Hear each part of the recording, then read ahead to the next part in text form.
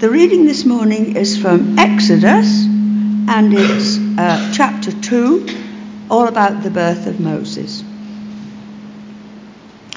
Now a man at the house of Levi married a Levite woman, and she became pregnant and gave birth to a son. When she saw that he was a fine child, she hid him for 3 months.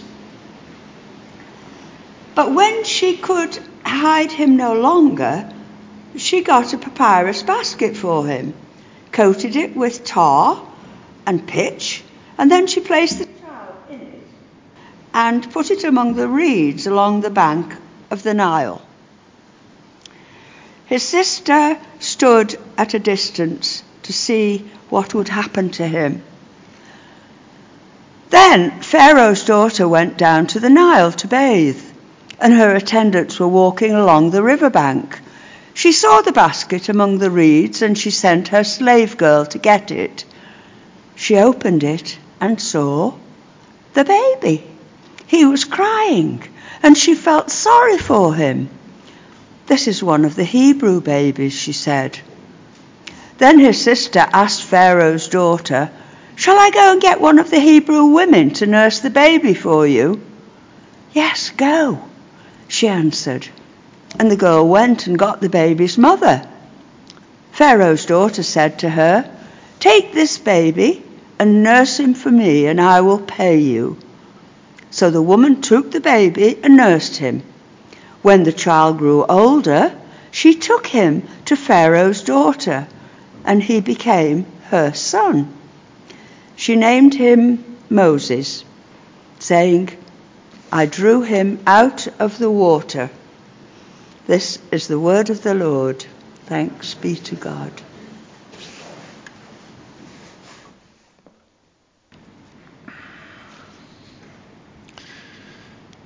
When you see a newborn baby, might you say, "What a beautiful baby," whatever he or she looks like? Or do they all look much the same? In the reading, a woman gave birth to a boy. When she saw he was a fine child, she hid him for 3 months. It may sound like a joke. If he looks that good, why hide him? It's not a joke. This is not comedy. The circumstances are dire. Exodus chapter 1 tells the story. Then a new king to whom Joseph meant nothing came to power in Egypt. "Look," he said to his people, "the Israelites have become far too numerous for us. Come, we must deal shrewdly with them, or they will become even more numerous. And if war breaks out, we'll join our enemies, fight against us, and leave the country." So they put slave masters over them to oppress them. The Egyptians worked them ruthlessly. The king of Egypt said to the Hebrew midwives, whose names were Shiphrah and Puah, "When you are helping the Hebrew women during childbirth on the delivery stool, if you see that the baby is a boy, kill him.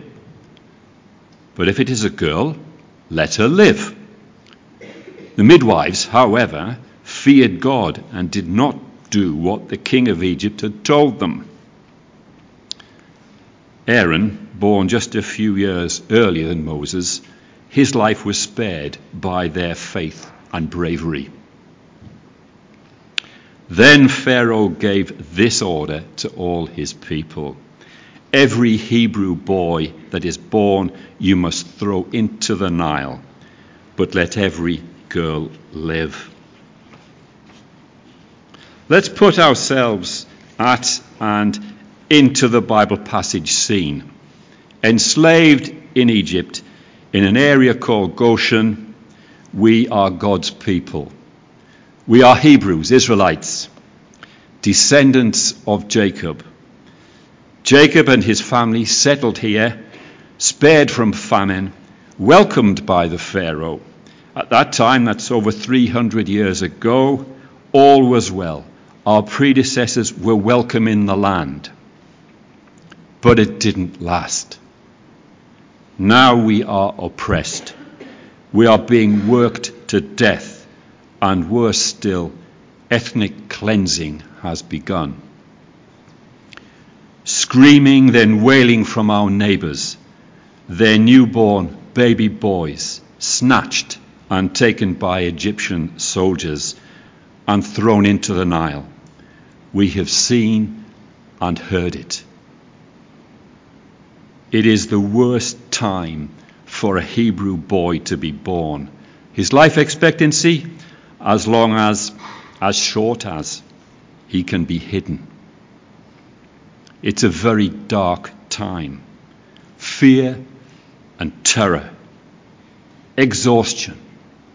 We cry out, where is God? Now, some of us, remember we are Hebrews in Goshen at that time, may be well versed in God's promise to Abraham.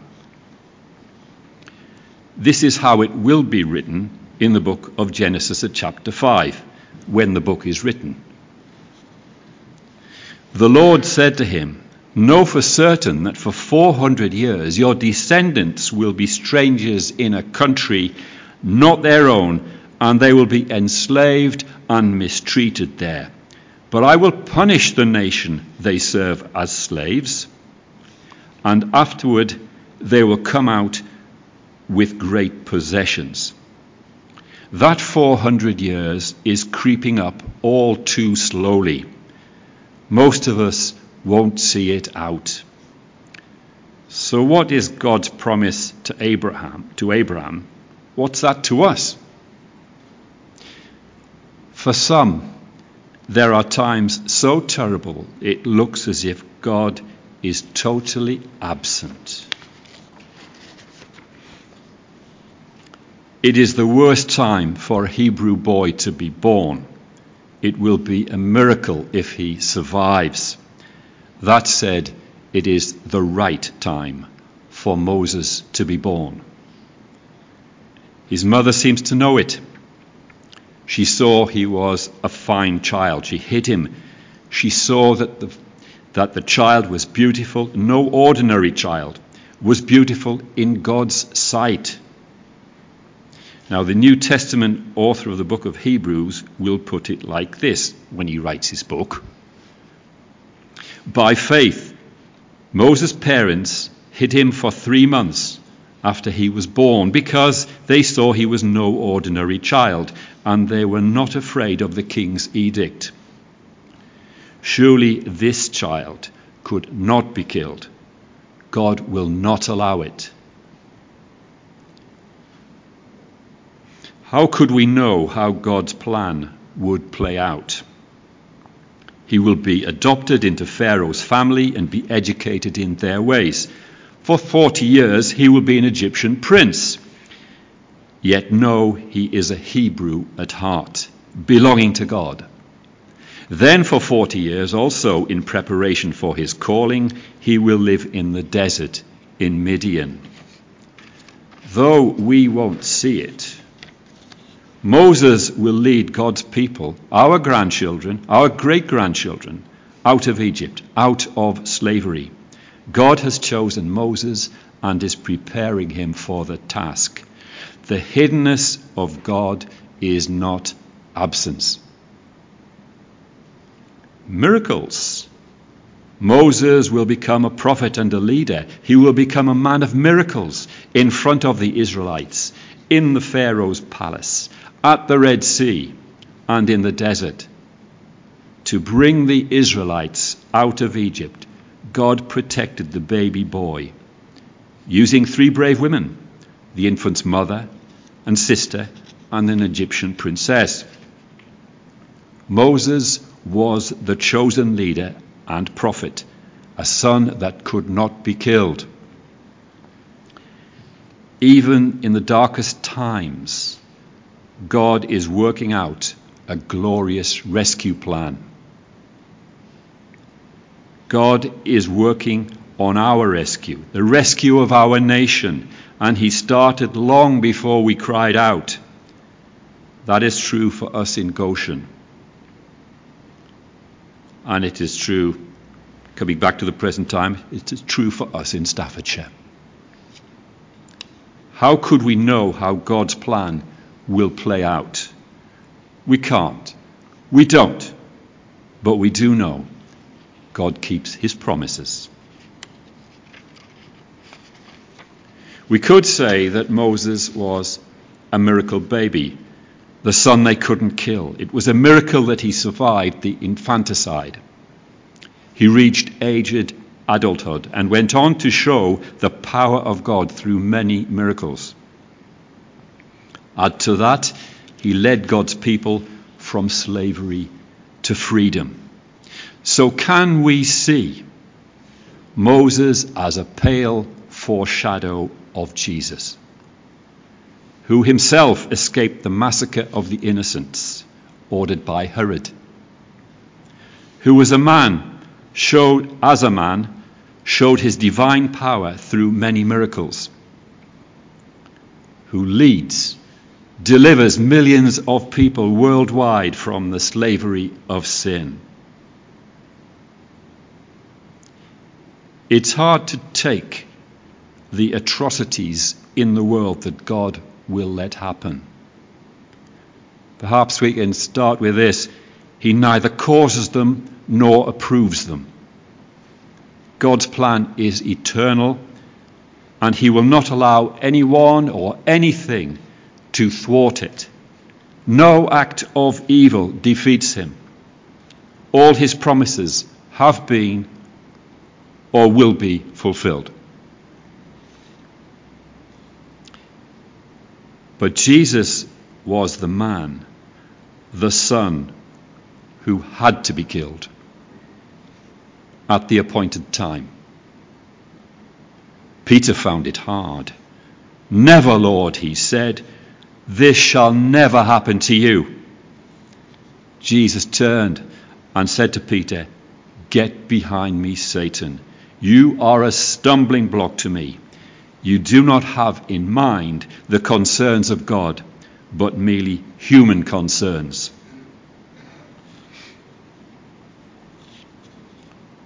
What in the world would we have God do differently? Human concerns can make us a stumbling block to the Lord Jesus, an obstacle, but not a barrier.